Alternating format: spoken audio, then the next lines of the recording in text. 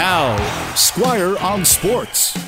In some ways, the 2022 Boston Celtics are very similar to the St. Louis Blues of 2019. That was the year the Blues were expected to be good enough to be a strong playoff team, but in the middle of the year, they were the worst team in the NHL.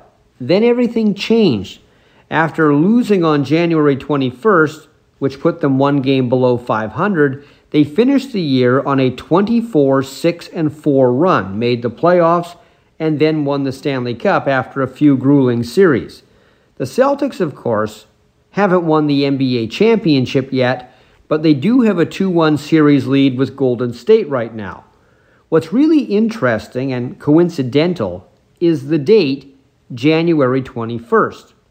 On January 21st of this year, the Boston Celtics lost and fell one game below 500, just like the Blues did on that date in 2019. And right after that, everything changed.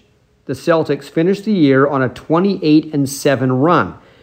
And just like the Blues that season, they were underperforming on preseason expectations until everything changed at midnight on the end of the day, January 21st.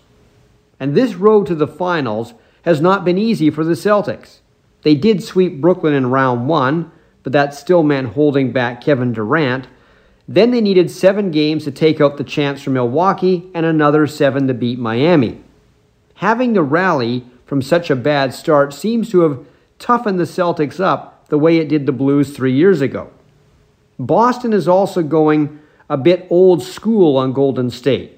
Last night in a 116-100 win in Game 3, they attacked the rim, they got points in the paint, they were better at getting rebounds, and they almost matched the Warriors in 3-pointers made. One other thing, with Game 4 coming up tomorrow night in Boston, Steph Curry is questionable. He suffered a leg injury in the game last night. He said after it hurts, but he should be okay. He better be. If he's not, the Celtics will be even more of a mirror image of the St. Louis Blues of 2019. Squire on Sports on 980 CKNW.